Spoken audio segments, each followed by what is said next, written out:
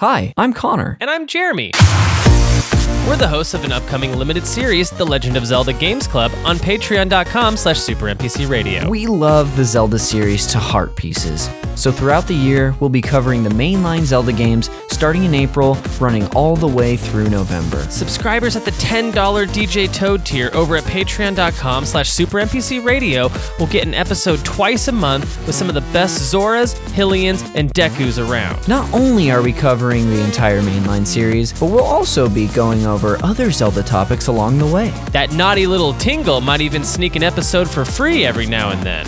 We can't stop him, we've tried. Want a deep dive on the hookshot? It's coming. Fascinated by Zelda clones? We're covering them. Always dreamed of a Zelda space solace? Well now, my Goron brother, it's happening. Check us out at patreon.com/SuperNPCRadio and subscribe at the $10 DJ Toad tier. We've got a ton of fun in store this year as we explore Hyrule, Termina, Koholint Island, and more. And don't forget, it's dangerous to go alone. Take us!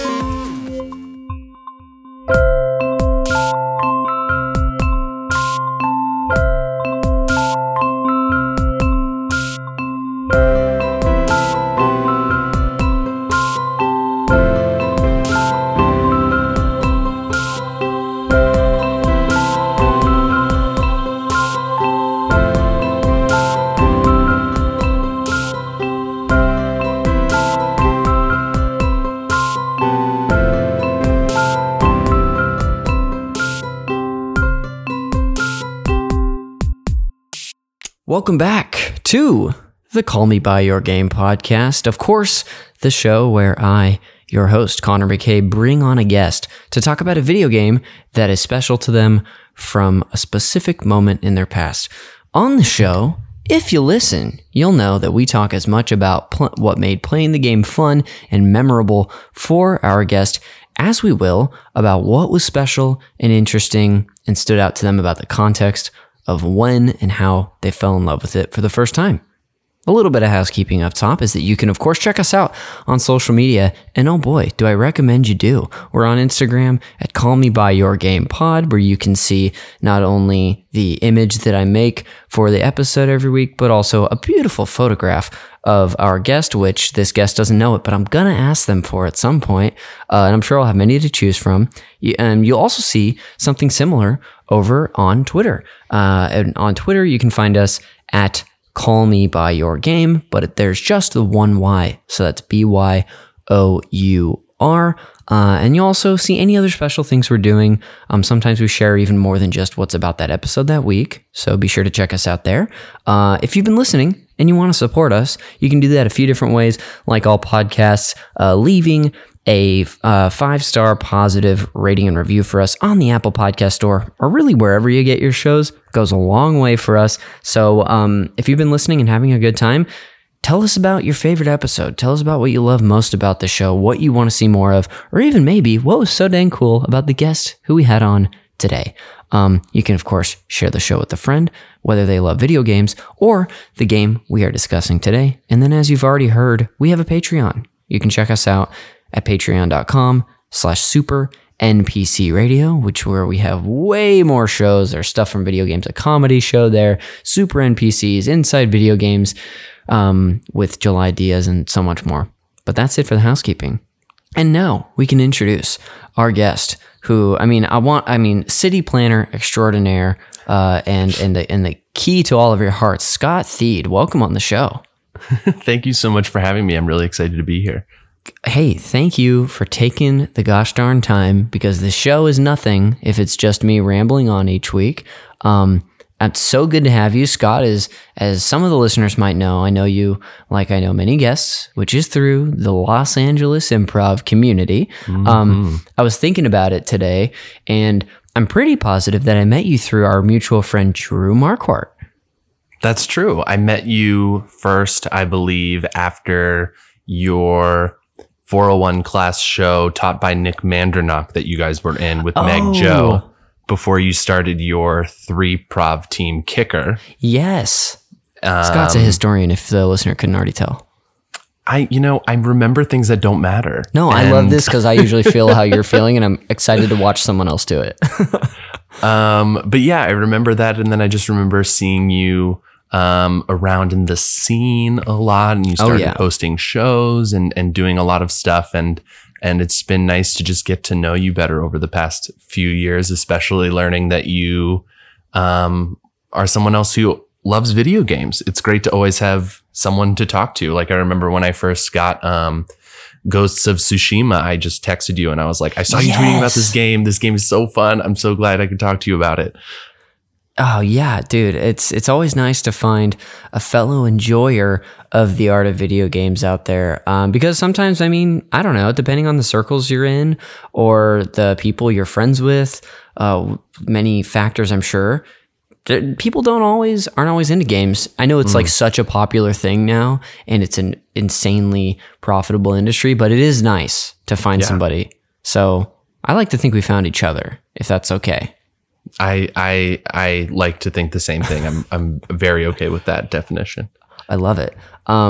So we met through Drew, and I also remember watching your mess hall team with Sydney Nichols and a few other people.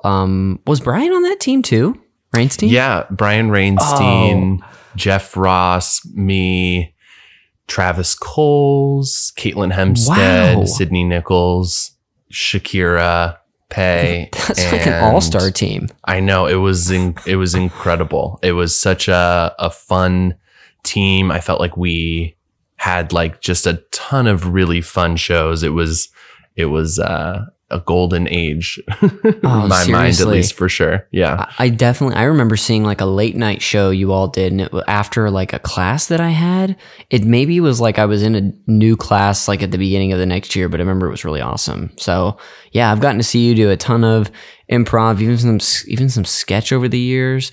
But that's how I know you. But what do you want to share about yourself with the listeners? Or anything else you'd like them to know about you, or any Scott Theed things that they just can't be without? Yeah, well, going back to my full-on origin story, I was born and raised in Washington, D.C. I grew up just outside of D.C. in a place called Bethesda, Maryland, which video game heads will recognize the name of because that's where Bethesda Softworks is. This will be relevant later, but my dad worked in construction. He's like a general contractor doing like home remodels and stuff. So like I've always been interested in building things. Okay. And my mom is she works for Marriott as like a systems analyst consultant or whatever, but she's like very controlling, and I feel like I've inherited that too, which will also come into play later. Yeah. And then, obviously you know me through comedy now, but through high school and college and a little after that, I was a competitive swimmer for many years. Hell yeah. Which I don't know if that's like super relevant, but it's and a gamer. Right? Whoa. Worlds collide. It's such a crazy Venn diagram. Assuming I haven't pitched this on the show before, I'm sure there's like an alternate universe where High School Musical is like high school video game version, where like he's like a basketball player but also a gamer. Because that must have been your life. I mean, it was always. I mean, I don't know how much they were in conflict, because like swimming, although is like a very rigorous sport, it was never considered like one of like the more jockey sports like basketball or football or something like that.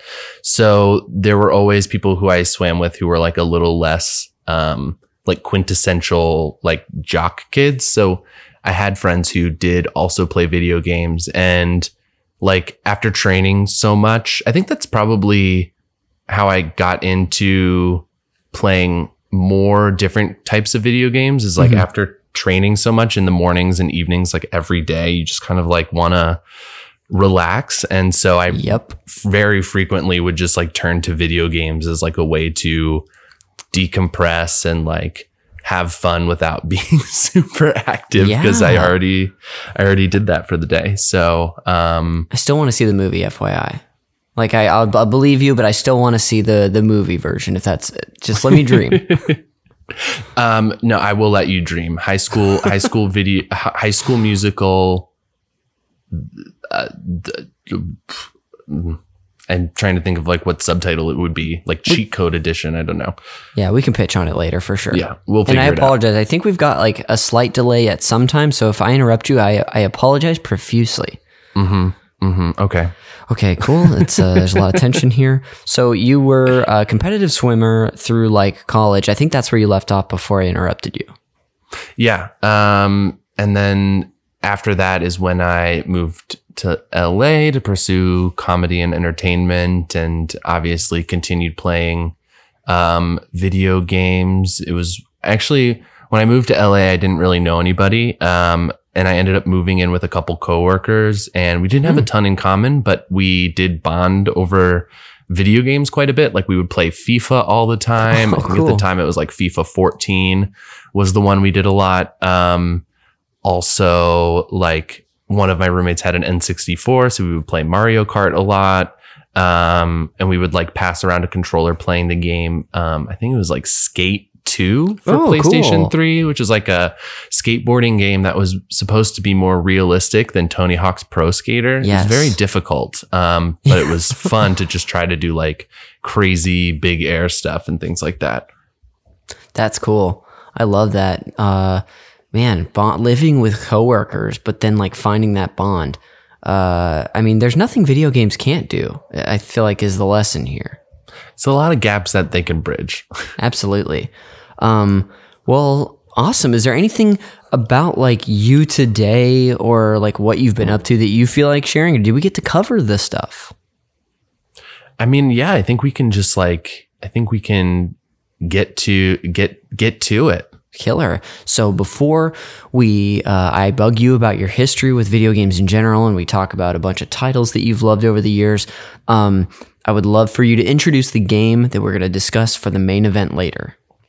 Sure. So the game we'll be talking about today is a city builder game called Cities Skylines. I believe it was released in 2014 for PC, but then later was ported onto console, which is where I mostly play it now, because for a long time I didn't have like a good enough PC to do it. But and it's basically like a more adult and technical version of like SimCity, if you ever played that game a while ago.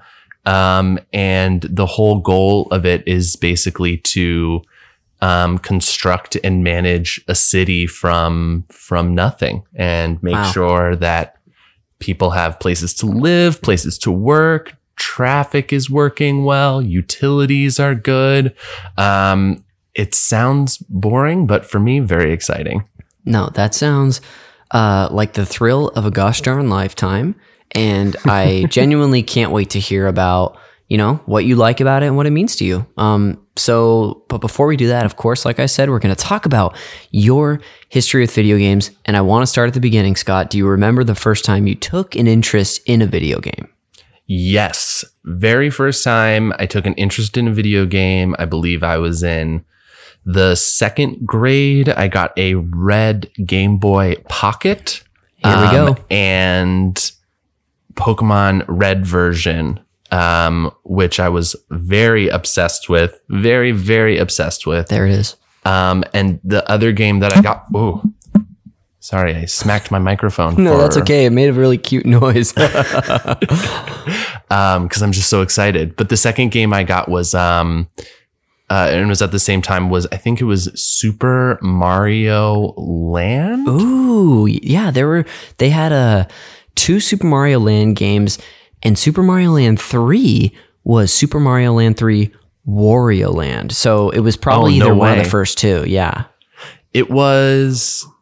I think it was the first one, because I think it was a game that was originally on NES, but then they put for Game Boy as well. You know what? That must be the first one, because it was as close to like a port of the first one that they could do of the NES one, but it is an entirely different game. Do you remember, was Mario like the sprite like almost an ant size, like you could barely see him, or was it like a clear Mario sprite?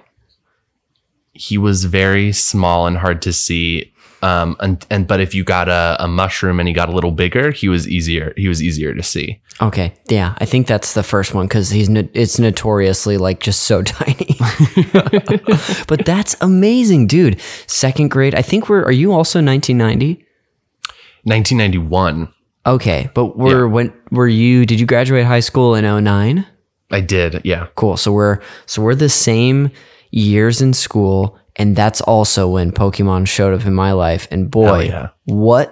How cool is it that we were there for like the genesis of what is still enormous?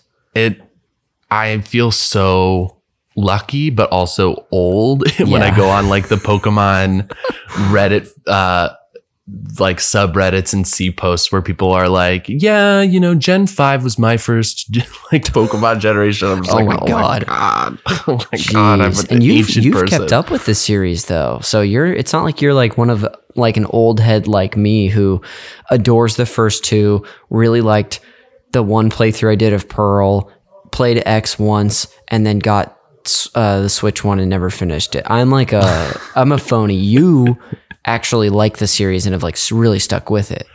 Yeah, I think Pokemon is probably one of my most favorite franchises, probably due to a lot of nostalgia factor, but also like I'm a fan of sort of like light RPGs anyway, because it's like a good way for me to sort of just like insert myself into the story and like kind of like live the fantasy of my own Pokemon training journey.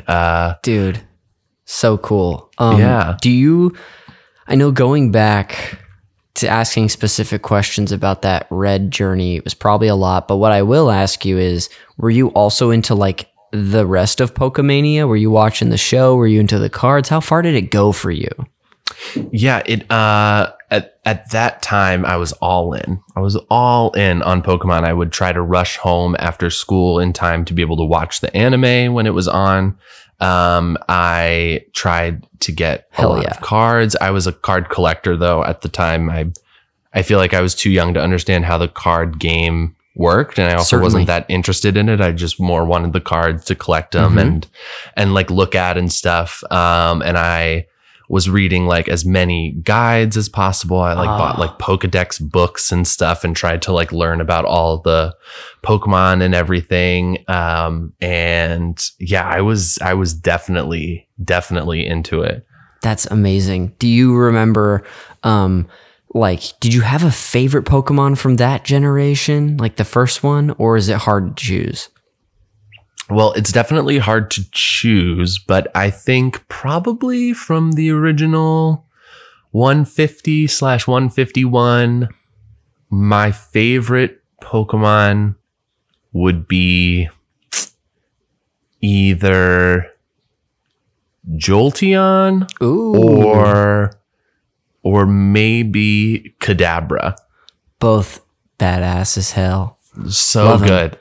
On my team almost every time I played through. Hell yeah. And Kadabra, I mean, like, especially if you don't happen to have a friend to trade with, like, Kadabra could be your, like, psychic, like, bringer of pain. So that's cool. Yeah, I never had Alakazam. Wow. And that was out of principle. So that was obviously a huge game for you. And it's sort of like your introduction to games in general. Do you remember, like, maybe your next big impactful game, or, like, were there a few you were interested throughout, like, going into, like, elementary school and junior high? Yeah, well, so started with Game Boy, and it kind of stayed in the Game Boy realm until I was in, like, middle school, because my parents didn't love video games. They were, like, very influenced by, like, the news and everything, where it was like video games are bad for kids, or like, they always wanted me to be playing outside, which I did love. But I didn't have like a real console in my house until I was in like 7th or 8th grade, when I got a GameCube. Ooh, yeah, baby. Ooh, so good. And that's when I kind of graduated from pretty much just playing like Pokemon and Mario games on Game Boy Color Advanced. And then I think the biggest game once I started playing on consoles was then it's kind of a left turn from Pokemon, but Grand Theft Auto. Whoa. I remember playing like Vice City Into the Ground, and then Ooh. I got a PlayStation 2 and played like San Andreas, like a ton, like logged so many hours in those games. That's awesome. Oh my gosh. I wouldn't have expected that. So you're already at this point, you're like probably still a handheld person, because I would assume you're still playing the Pokemon games, like so Game Boy Advance probably. Mm-hmm. But you're also like a GameCube and PS2 person. That's so cool. So let's keep moving on in your history into like, were there any impactful games in like high school or college, or did you have like a big gaming lapse at that point? What was your experience like?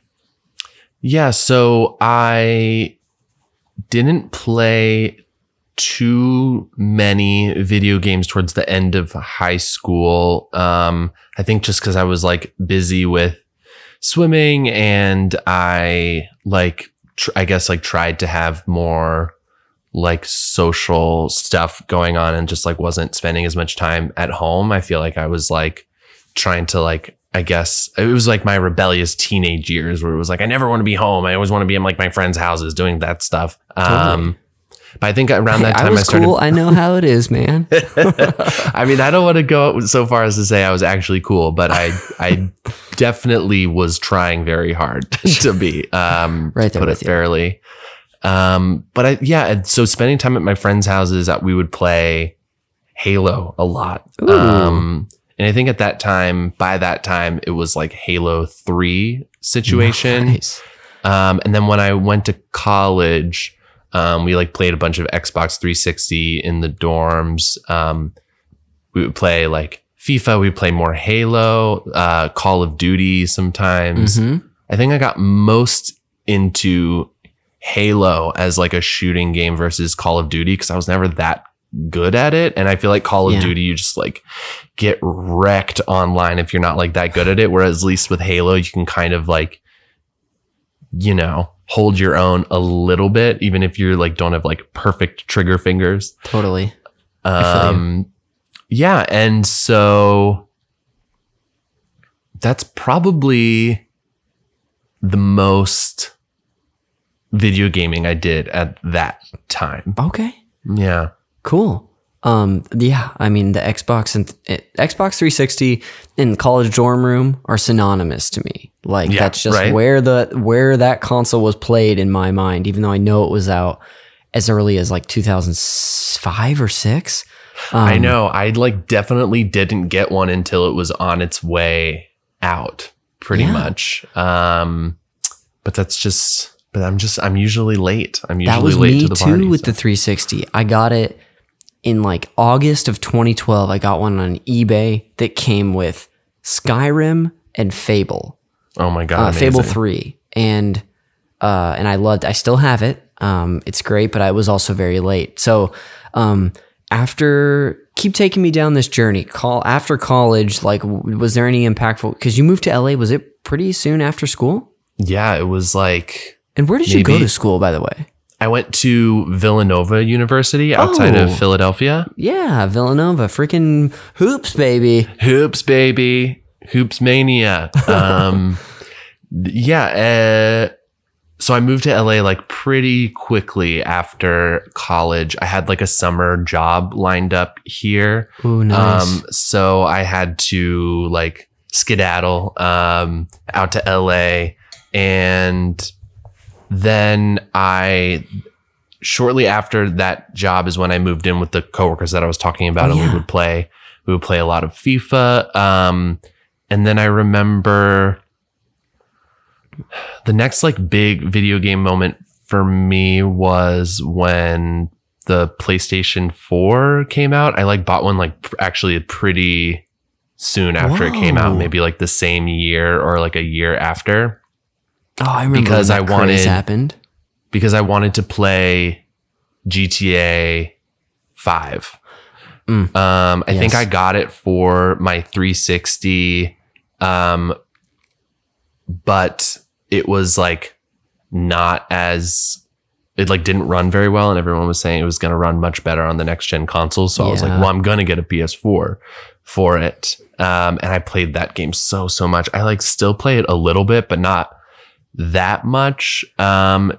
Just because it's like playing GTA 5 online is like such a rabbit hole. You can get lost down for like hours and hours and hours. And yeah, and then I guess like a couple years after that is when I kind of came back to playing Pokemon. Cool. Like right before Sun and Moon came out, I like got a 3DS and went back and because I took a break from Pokemon between Gen 4 and Gen 7, which is Sun and Moon. But before Sun and Moon, I went back and played X and Y and Omega Ruby and Omega Ruby and Alpha Sapphire to sort of fill in the gap. And I still skipped Black and White for whatever reason until actually recently, like maybe a couple months ago, I played it. Yes. And I mean, the Pokemon games still hold up for the most part. They're like very easy. They're definitely for children, but they're like fun. It's an adventure, and you still get to like weirdly feel attached to these like digital creatures that you catch that really you don't get to interact with that much, but you still like kind of fall in love with them. It's just a very charming game series. And then after that, I got my Switch, which has been incredible. Played Breath of the Wild, absolutely loved it.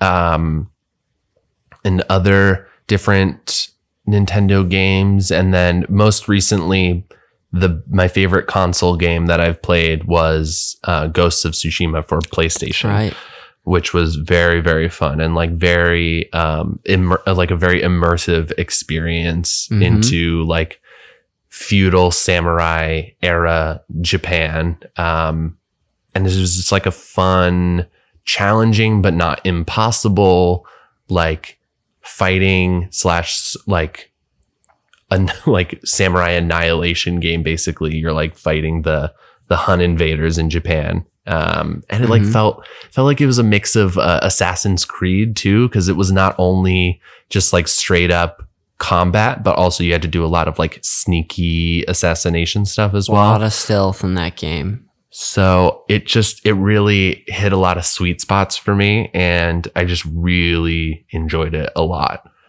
And then since then, I've just been playing a lot of like my favorites over and over again. Like I play Cities Skylines. Like I just like will pick it up just whenever I feel like playing something, but don't necessarily want to start something new. Sure. Cool. Yeah. That's awesome. Thank you. Wow, really got a nice little journey there, and I didn't even have to ask you to take me all the way up to present day. You just did it yourself. Well, thank you for sharing all that, Scott. That was wonderful. I'm so pumped to hear from you about Cities Skylines, which we'll do when we come back for the break. So, Scott, I guess I'll see you on the other side. I'll see you then.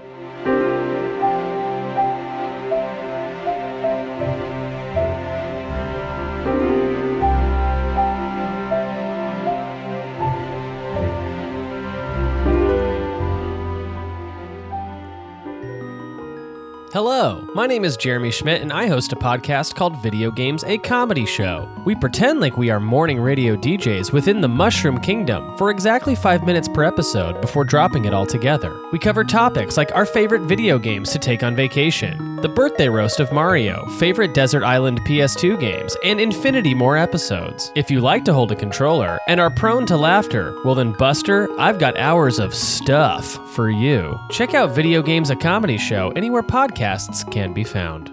Welcome back to Call Me By Your Game, of course, here to discuss Cities, Skylines with Scott Thede. Scott, welcome back. How are you? Thank you. I'm doing great. That break was really restful. I'm glad we took it. Hey, you know what? We don't do it for no reason, and this episode is proof. Before we dive into your personal history and experience with the game, like I said, I'm going to go over a little history and context. And again, if you happen to be some crazy historian on this game or want to interject at any point, please do. I'll try to leave moments for that as well. Otherwise, I could just talk for 2 straight paragraphs and that's totally fine. But here we go. Cities Skylines is a 2015 city building game developed by Colossal Order and published by Paradox Interactive. The game is a single-player city-building simulation where players engage in urban planning by controlling zoning, road placement, taxation, public services, and public transportation of an area. Players work to maintain various elements of the city, including its budget, health, employment, and pollution levels.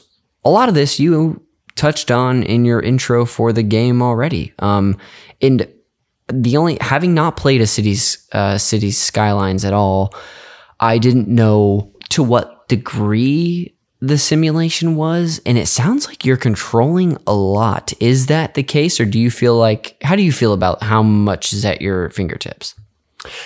I feel like it does get quite granular, which I think is nice. I think that if they ever release a sequel to the game, which I'm sure they're working on because it's a pretty niche game, but it's been popular enough for them to release a lot of like add-on DLCs, like basically expanding the game. So I have faith that they will release a sequel. And the one thing that I would want out of that is like some even further control for particular details. But I think that part of what makes the game so satisfying is because you do get to make a lot of choices and get to customize things to a point where it just makes the experience that much more fun. I feel like I think I have mentioned this to you on like a different occasion, but the difference between Cities Skylines and say something like Animal Crossing, for example, is like Animal Crossing, you get to do a lot of like custom stuff and like make your own like house or like other buildings, build the town, like your all that stuff. But the level to which you can customize is like fairly basic, I think. Minimal. Whereas for Cities Skylines, you can like control down to like whether or not an intersection has like stoplights or stop signs, and whether it's like a 4-way stop or just a 2-way stop or things like that. Like you can really get into the nitty-gritty details. And I think the game, even though you can't control individual citizens, I think the game does simulate as far down as each individual resident of the city. So like you could follow them around from home to work to fun and back home or whatever. Like you could follow around each individual citizen because it tries to have each resident like have their own like lives and path through the city to make sure that everybody is having like a good civic experience. That's cool. And a like realistic civic experience, as opposed to like, oh, these people are just going to work, or these people are just going to fun, or that doesn't seem like an accurate simulation to me. But what this does seems like they're really going above and beyond to make that as possible as you can with one of these games. Yeah, I think it feels pretty realistic, at least when you're playing it. I don't have I am not 100% sure like how accurate it does reflect real life. Like I'm not a real life city planner or anything like that. So I do watch actually one YouTube channel that's, I forget the name of the channel, but basically it's a real life city planner playing Cities Skylines that I'll watch from time to time. Whoa. And I think that they've said that for the most part, it does a pretty good job of reflecting what real life phenomenon would be. But they also approach it from, when they build their cities, they approach it from a perspective of what you would be able to do in real life versus like in the game, you can kind of make some like road layouts, for example, something that is like too steep or like too sharp of a curve that would never be made in real life. But he like is like, well, I know that it has to be a certain, degrees radius for off ramps. So I'm going to do that, even though you can make it like smaller. So it is like fun to see what like the difference between what you can just do in the game to force it to happen versus with somebody who's like knowledgeable of how things would be laid out in real life, and adhere to those rules. That's really cool. Huh. That's interesting, and also really good to hear that perspective from not only you as someone who's played the game, but that actual city planner who is playing the game too. Yeah. To continue on a little bit, this game, City Skylines, is a progression of development from Colossal Order's previous cities, and it's called Cities in Motion titles, which focused on designing effective transportation systems. Had you played the Cities in Motion or heard of that at all? No, I actually didn't know that they made that, but it does make sense that City Skylines is a progression off of that, because I would say one of the biggest emphases in the game is transportation, like different modes of transportation. So it does, that feels right. Okay, cool. City Skylines, however, was first released for just like you said, for computers, for Windows, Mac OS, and Linux operating systems in March 2015, with ports to the Xbox One and PS4 in 2017, and finally for the Nintendo Switch in September 2018. Do you have it on anything besides your computer? I have it on my computer and my PlayStation. I actually play it on the PlayStation the most because it just didn't run like I I just like only recently got a gaming PC, and so I was just like trying to play it on my MacBook, and like it's like a pretty hefty game. Like it's not as involved as like anything else, but it was pretty challenging to play on my like 13-inch MacBook Pro.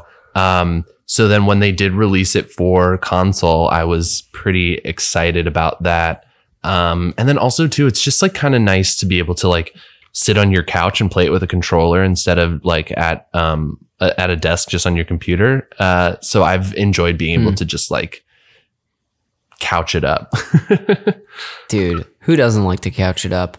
To sort of wrap things up here with history and context of this game, the game received favorable reviews from critics and was commercially successful, with selling over 6 million copies on all platforms. And that number hasn't been updated for 2 years, so it's probably actually sold more than 6 million, because that was March 2019 when they updated that. And like Scott was sharing, there have been many, maybe like I had the page up earlier. There have been, as far as expansions go for this, 1, 2, 3, 4, 5, 6, 7, 8, 9, 10, 11, 12 expansions for this game, with the last coming in March 2020. So yeah, they could come out with one this year. I don't know if it's been announced, but maybe they're working on a new one. Who knows? But that's really all I had to share as far as like the general history and context of the game itself. Is there anything big for that, aside from your personal experience, that you wanted to hit on before we move on? No, I think that the only thing that I might add is I think that part of the popularity behind the game has to do with the failure that people felt happened from, I think, EA and Maxis with SimCity 5. Yeah. People felt like that was just a horrible mistake. Yeah. I can't remember if I played it or not. I think I must have, because I've always loved simulation games and city builders. Like I played all the way back to SimCity 2000 and 3000, whatever, back on Windows 98 or whatever it was. And people were just so mad about SimCity 5. And I think that's actually how I found out about the game. Was I found out SimCity 5 was coming. I like started reading about it, and the reviews were terrible, and everyone was like, just play City Skylines instead. And I think I just like started watching people playing it online, and then I, was like, oh, this is really cool. I'm going to play it. Cool. Yeah, that I did see a little bit about I don't know if it's characterized as backlash, but yeah, that sentiment at least around SimCity. And EA, they have just they've made some good stuff, but time and time again they find out ways to really fuck up. But yeah. But thank you for adding on to that. I'm glad you included that for the history and context. But let's move on and finally get into your personal history with the game. I do want to start because I don't think you've mentioned this yet. Do you remember how you discovered this game? And if I'd love to hear about that. Well, I think I did discover it as part of hearing about the backlash of SimCity 5. But I think like a lot of the games that I've gotten into, I started watching people playing it on YouTube first. I'm somebody who kind of is afraid to just try games like sight unseen. So a lot of times I'll watch people playing first and it will either hype me up and make me want to buy it immediately, or I'll be like, no, I don't know if this game is for me. I probably shouldn't get it. Yes. Which is great. And then also too, it's just like sometimes entertaining to watch somebody else play. It takes me back to the time of when I was either at like a selfish friend's house for a play date and they were like, you're going to watch me play. And you're like, okay. Or also or like also I had an older cousin who I would spend time with for like on holidays, and they always had video games around the house, and I would, he was older. I would have to watch a lot. Yeah. That's watching people on Twitch does take me back in the same exact way. Right? It's like you have no controller in your hand and you're just watching them, and it's like you learn to love it. Yes. But I think you said, so you had seen people, you did see people play this game online as well? Mm-hmm. Is that where that was leading us? Okay, cool.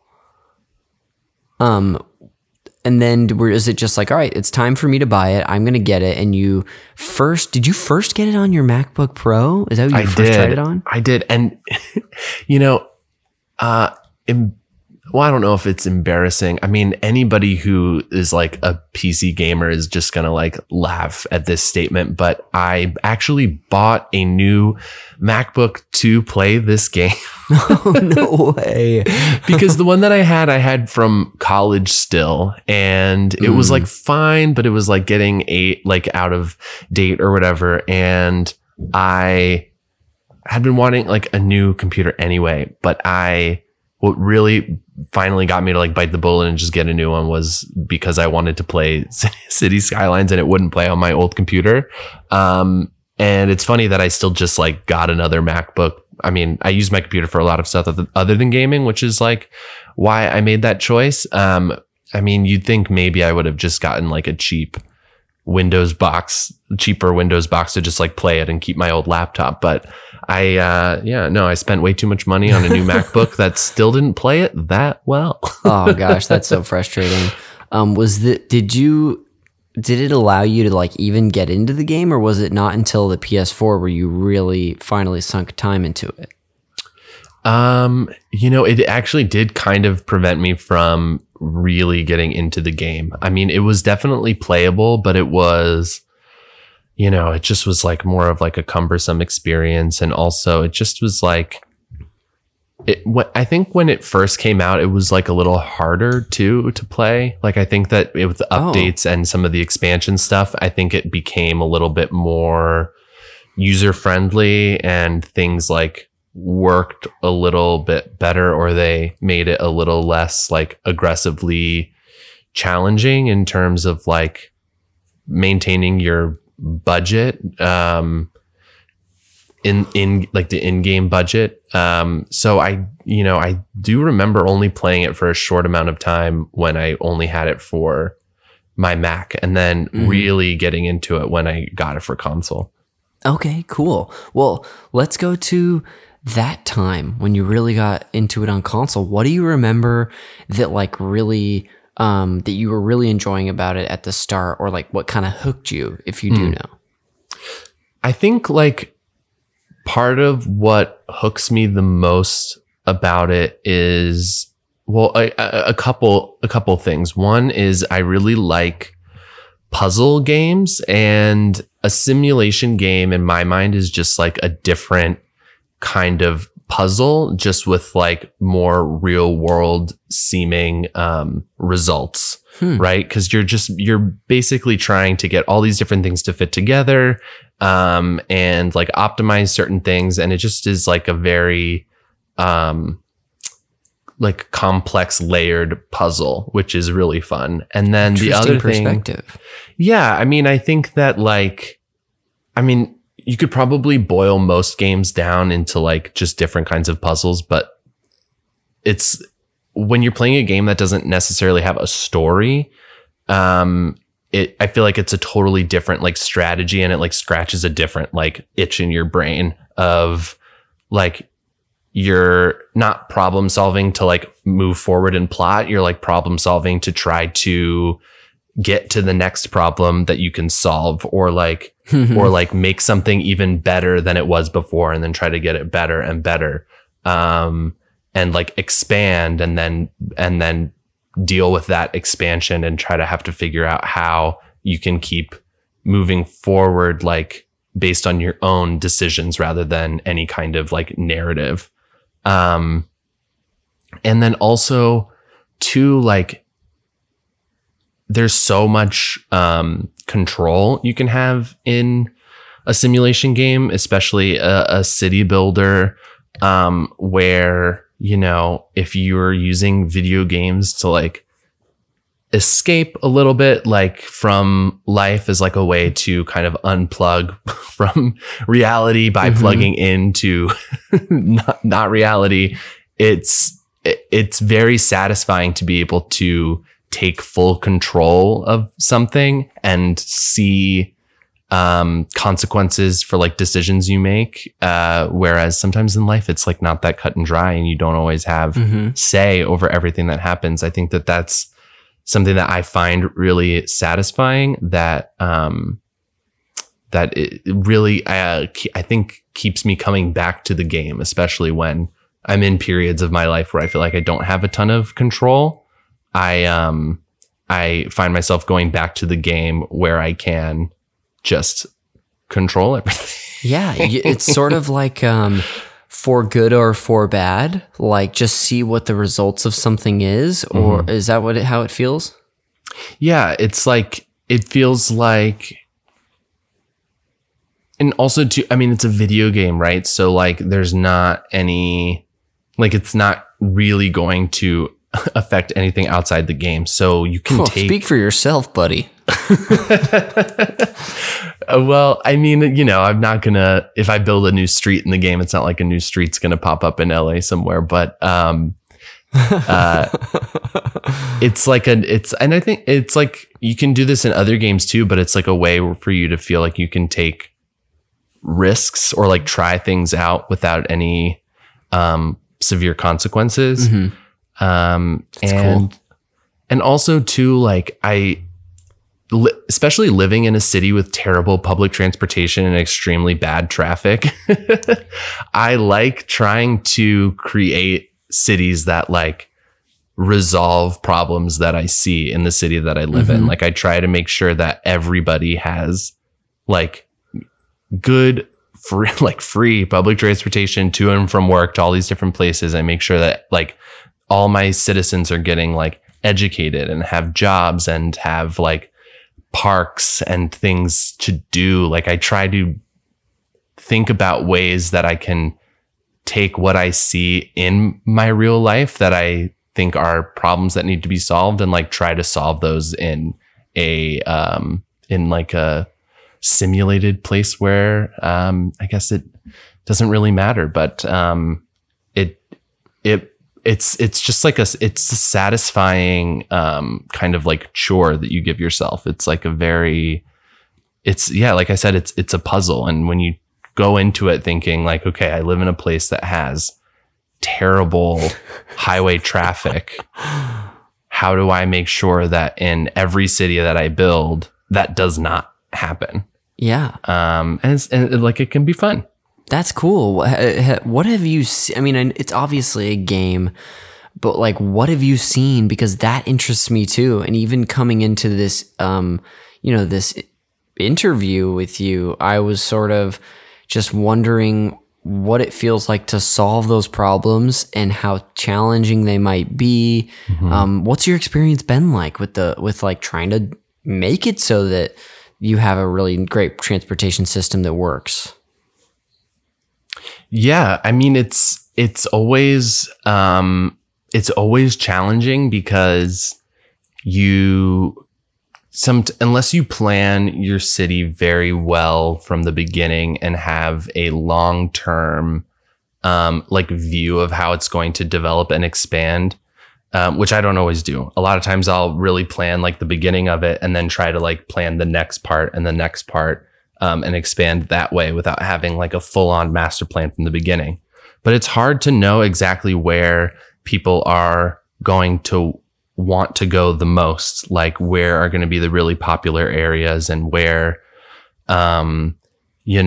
people are going to need to go to work and things like that. And so you have to figure out a way to give citizens like options, like the ability to either like walk or bike or take public transportation, because you can't always force them to do one thing.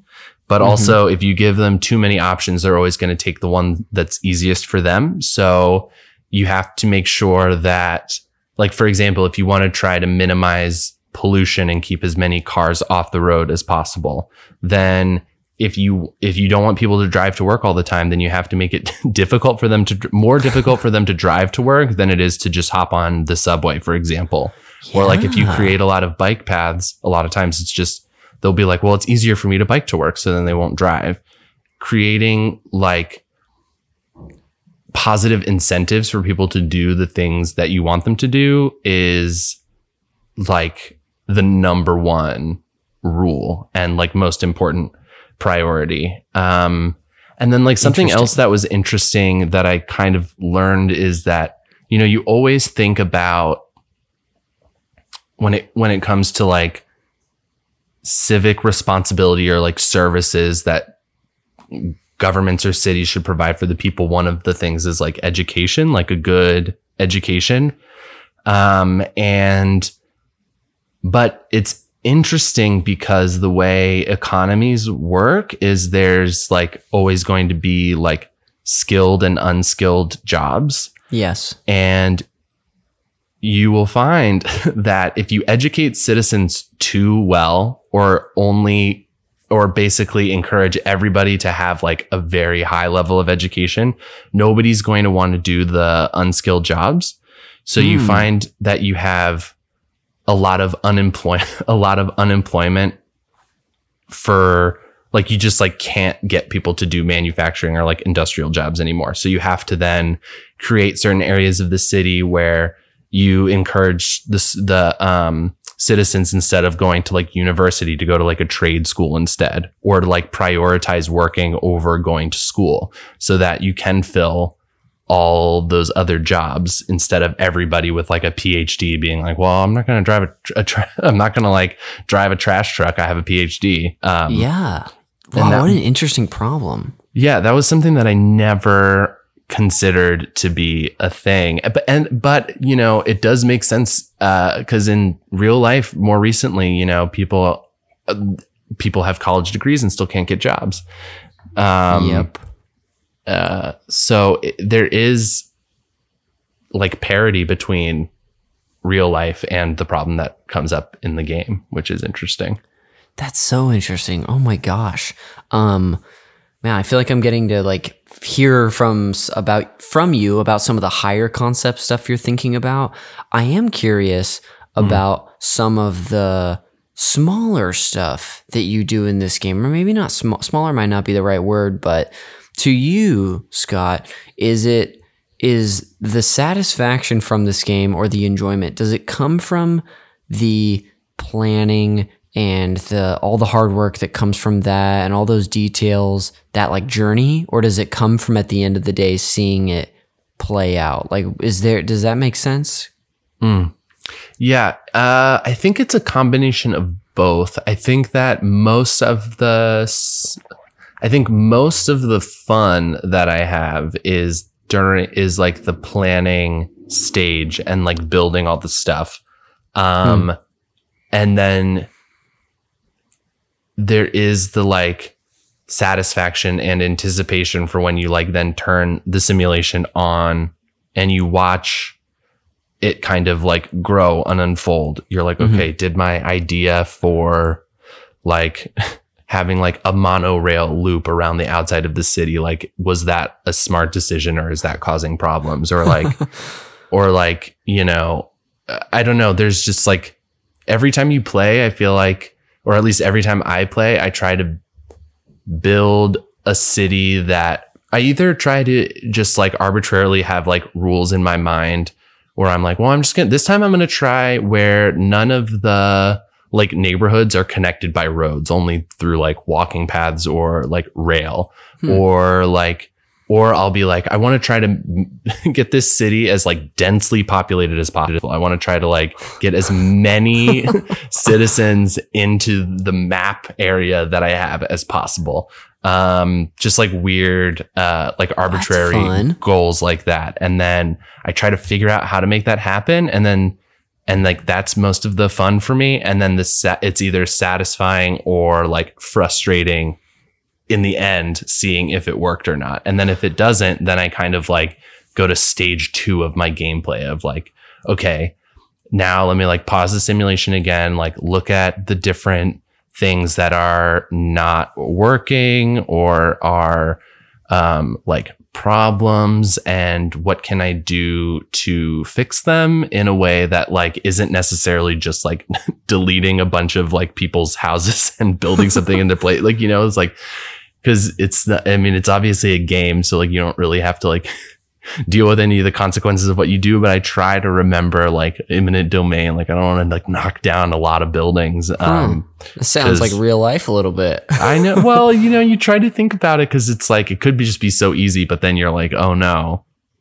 these are real digital people that I'm messing with their lives. So they are real digital people. They're real digital people. You gotta care. I want to make like a second comparison. I made one to your life earlier, but I feel like I wish I could, all this training on this game could be like your Ender's Game, but it's to actually like run this fucking city we live in properly. Whether it be transportation, housing, education, you know, things we actually need resources for. I'd just love for you to one day, have you seen or read like the movie or read the book, Ender's Game? You know, I haven't, but I'm like aware of the like premise and of the story. Basically, I want you to suddenly wake up one day and realize you've actually been running the city the whole time and you solved it, and it wasn't just your training. I would love for that to be the truth. I feel like I would definitely need help from real city planners and like urban developers, but I mean, I'd be lying if I didn't say that I do pretend that sometimes in my mind of like, yeah, I'd make LA better. Hell yeah. I mean, honestly, you know, it's a lot. Our city officials and our elected officials make it a lot harder to actually make it a healthy city for everyone. So I do believe you could probably make a difference. We've gotten to hear so much from you about like the game aspect and what's fun for you in like in a micro and a macro sense. But I would like to know if it applies to you. Like when you really first got into this game, or maybe along your journey, what was going on in your life? Was there any context that you wanted to share that was like interesting or memorable to you? I think the times that I've gravitated to this game the most, I think I just briefly mentioned this a little bit before, but were times when I was feeling, you know, like I just didn't have a lot of control of what was going on in my life. And I felt like I didn't have like a ton of agency or had much of like a real world purpose. Yeah. You know, I mean, trying to have a career in the entertainment industry is like very difficult. And a lot of times you are at the behest of powers that be that you can't always influence, you know. And I think that this particular game for me is like a very specific escape from that issue that I encounter in my life like fairly frequently, because it does give me that sense of I can control something, I can create something that's meaningful in the sense of that I'm basically like making a puzzle that works, that's like successful and efficient. And, you know, it really, it's like a very like nerdy solution to loneliness at times. Yeah. Which, you know, I feel like it's been really important for me to have a game like this, just as like a means of keeping myself occupied in a way that's not like totally rotting my brain when I'm feeling down. Yeah. That's really cool. Really, really cool to hear. And I can definitely relate to you on the like the lack of a sense of like control in your life and that desire to have agency. So like that makes a lot of sense that like this sort of game could really serve a purpose for you and be in that space in your life. Thank you for sharing that with me. Do you have any were there any specific memories tied to this game, or is it more just like that general, exactly what you just shared? I think it's mostly general, but only because I play this game like so often. Yeah. Like it's one that because it has like because it doesn't have one story, it's got insane replay value in the sense that, you know, every time you play, it's a little bit different because it's a simulation. So yeah, it's a game that I go back to like over and over and over again. And so having it be tied to like one specific memory is just like kind of difficult because almost every time I play it, like kind of overwrites the save file in my brain of like the time I played it before in a way. Yeah. So like I unfortunately can't give you like a journalistically perfect story of That's okay. of one moment. I do have something else I'll ask you though. Great. Do you have like a thing you did in the game, whether it's like a thing you built or like an infrastructure you accomplished, that was like the coolest thing you did or the thing you're most proud of or most memorable? Wow. I'm so glad you asked that question.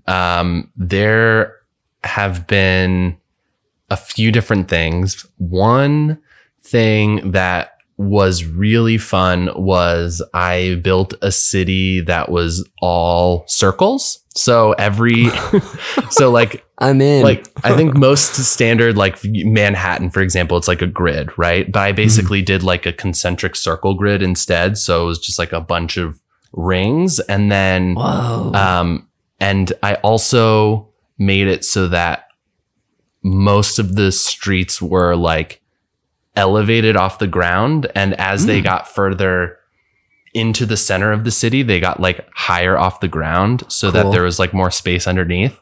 And so it kind of looked like a big cone. Whoa, this is crazy. And it basically was like a canopy sky network of roads with like all the buildings underneath versus the other way around, which was just like a very I felt like it was very cool and super like impractical and unnecessary, but it just was like I was in the mood of like I want to make like a very traditional city. Yeah. The other thing I did too was I was like, okay, like Venice, Italy, heard of it? They have like all the canals and gondolas or whatever. And I was like, that sounds like really appropriate for a not super modern city that's on the water, but let's try it on like a modern level. And so I like picked like a more watery map or whatever. And instead of normal roads, I made like a ton of canals. And basically the main mode of transportation was just like ferries going like throughout the whole city. Incredible. Which was like, it was very fun to do, but it was like extremely stupid. I love that. But it was just like a fun challenge. Yeah.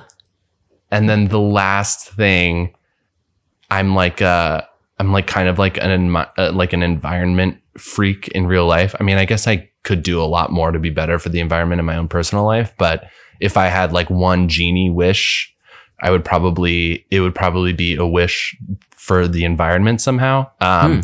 So in the game, I try to do everything like as like eco-friendly as possible.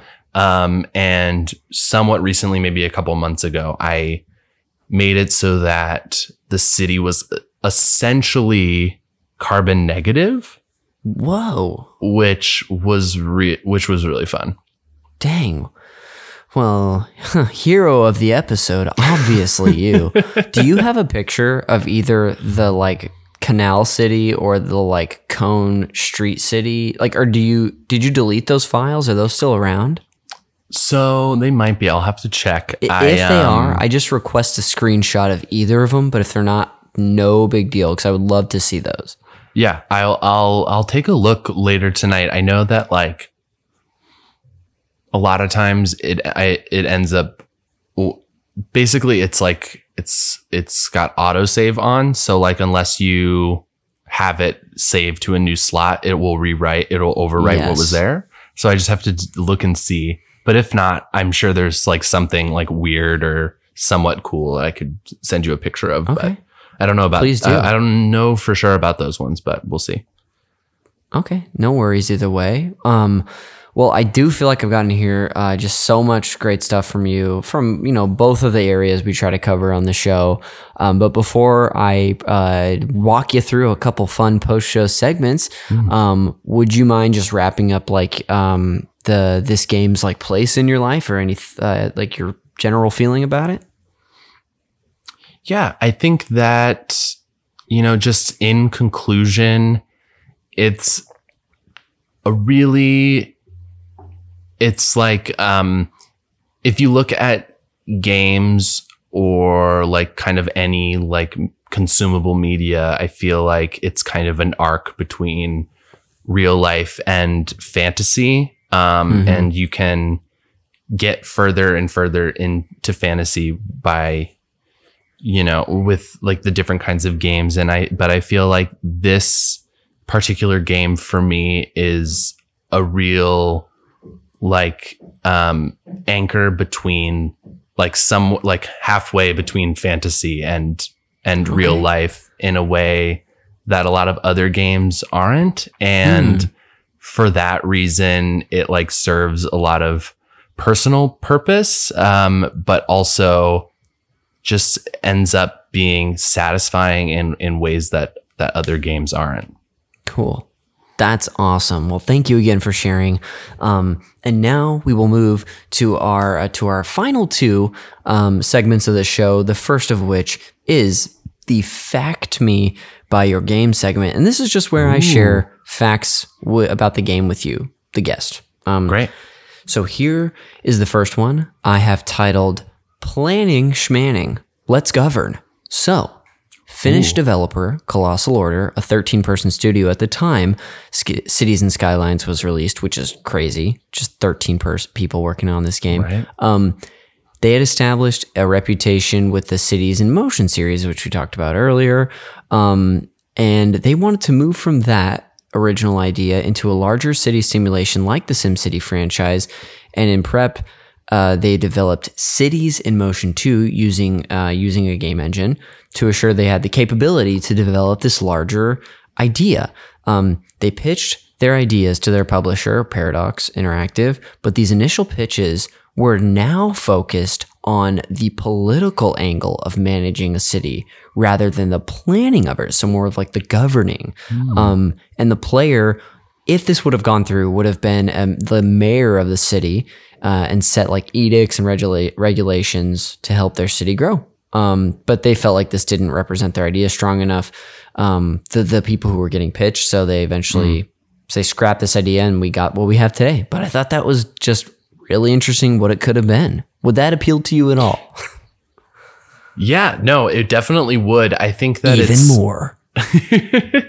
Maybe even more. I mean, I think that it's like there's such a difference between building a city and like running a city that like I wonder if you can do both in the same game, like in a really effective way without maybe I mean, I guess you could if you kind of like toggle from like city developing mode to like governing mode. Yeah. But I will say it is definitely interesting to me. I play this other game a lot called Democracy 3. Okay.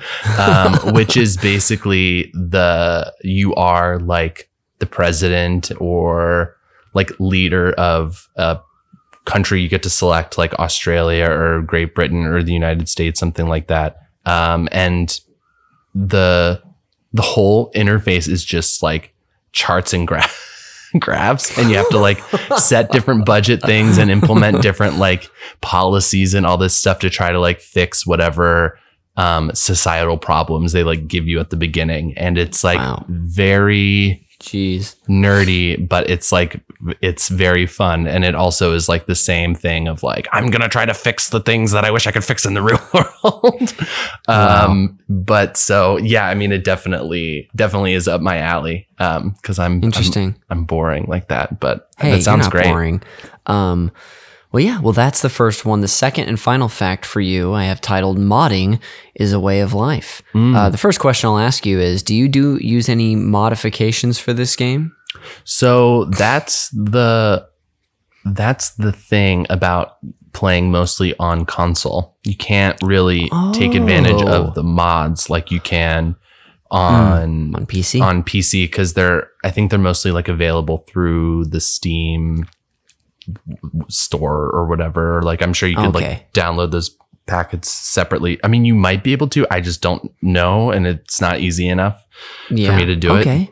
But interesting. I know modding the game is like a huge thing. Like a lot of the hardcore players mod a lot of stuff. And if they do make a sequel, I'll probably play it on PC mostly just so I could do that. Yeah. Yeah, basically that's what I was going to share with you is like how not only is this game like huge with mods are huge in this game, but like it was built from the ground up to be friendly to player created mods, which not all developers will do for several reasons. But they like basically decided to embrace this idea. And even within a month of the game's release, over 20,000 assets had been created in the workshop that's available, including modifications that enabled a first-person mode and a flying simulator. Oh my God. And then as of February 2020, there's over 200,000 user creative items that are available. So pretty crazy. But that's insane. I mean, and I always do love when developers and game houses make their things mod friendly. I feel like that like really goes back to the spirit of like computers and the internet of like open source and collaboration. I like really love that. I love that too. I'm right there with you. And I think it obviously was a huge thing, and the community is only even more into the game because of it. But that's the end of the Fact Me By Your Game segment. I will now transition us to the game recommendation segment. And Scott, as I tell all of my guests, this is my one forced tie-in to the movie Call Me By Your Name, where I'm going to treat City Skylines as your passionate summer love Army Hammer. And these next three game recommendations are going to be potential future partners I see for you based on that relationship. So there's going to be some connections, some rebounds in here, some very obvious choices. We'll see. Okay. The first recommendation I have for you is that, Scott, if you'd like to not only build up a base, but destroy a base, I'll recommend to you StarCraft 2. Have you ever played a StarCraft game? I have. I think it was the first one. It was like a long time ago on like a very old computer. I think it was like my mom's like old work computer. Played it was like Age of Empires, but with like aliens. Bingo. So I would maybe even check it out on Twitch sometime, watch somebody play it. But that's the first rec for you. The second recommendation is if you want a little builder game, but you love your JRPGs, then I'll recommend to you Dragon Quest Builders. Have you heard of this game? No, but a JRPG also sounds very fun. So I'm super interested in what it is. Yeah, it's of course part of the Dragon Quest franchise, but they have a lot more, like a ton of building elements to it. But there is the like battle stuff that goes into that game as well. So who knows? And lastly, the final recommendation for you, the coup d'etat, as they say, is Scott. I know you love cities. I know you love planning cities, but if you like one thing more than cities, I know it's zoos. So I'm going to recommend to you Zoo Tycoon. Ooh. Do you know this game at all? Oh yeah. Oh yes. I don't have it. I've never played it, but well, that's not true. I have played it, but I don't have it. The Tycoon games are so fun. The like theme park tycoon, roller coaster tycoon, Zoo Tycoon. There's one actually that's recent that I don't know if it's actually Jurassic Park branded or not, but it's basically a roller coaster tycoon for a Jurassic Park. Wow. Check it out if that's something that interests you. It seems really interesting to me. However, I watched some gameplay, I read some reviews, and the reviews are very mixed. So I wasn't ready to shell out the coin for the game, but it is, it's a fantastic idea, and it could be very, very fun. Okay, interesting. Well, I guess we'll stick with the zoo animals for you for now. Yeah, that's better. But that'll end the game recommendations, and Scott, that will actually bring us to the end of the show. So before we get out of here, and plug to our heart's desires, I just wanted to say thanks again for taking the time to do this. Thanks for sharing all about your, so much video game stuff for you, but specifically with what you liked about Cities Skylines. So thank you. Is there anything you'd like to plug, whether it's social media, anything you want to just throw out there? We can always put it in the show notes. Yeah, let's just stick my my Twitter mostly in the show notes. I love spending too much time on Twitter. Hell yeah. So yeah, at SWTheed, it'll be in the show notes because it's not super easy to spell. But other than that, I'd really like to just plug living in the present. Hey, we'll put that in the show notes as well. That's my latest project. Check it out in the world in front of you every day. Hell yeah. I love that's the best kind of rec. Well, thanks again, dude. I'm going to close this out with some plugs, but appreciate you coming on the show. Thank you so much for having me. It was a really good time. All right. Well, here we go. The cover art for Call Me By Your Game is done by Glenn J. You can find him and his wonderful other works on Instagram at Glenn with 2 N's.jay. As we've already discussed, this show, you can support the show by subscribing to us on Patreon at patreon.com/supernpcradio.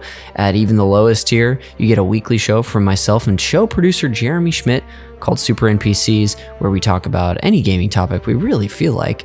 And then this show also has a monthly deep dive book club style episode, the Call Me By Your Game co-op. We just recently did Wii Sports, and soon we will have Professor Layton and the Curious Village dropping. This show, like I said, is produced by Jeremy Schmidt. You should check out his show, Video Games A Comedy Show, which streams live on my Twitch channel every Friday, close to 6 p.m. Check our socials to be sure, and that's at twitch.tv/consiscool69. And then lastly, I am also on social media at Connor_McCabe. That will do it for this episode of Call Me By Your Game. We will see you on the next one.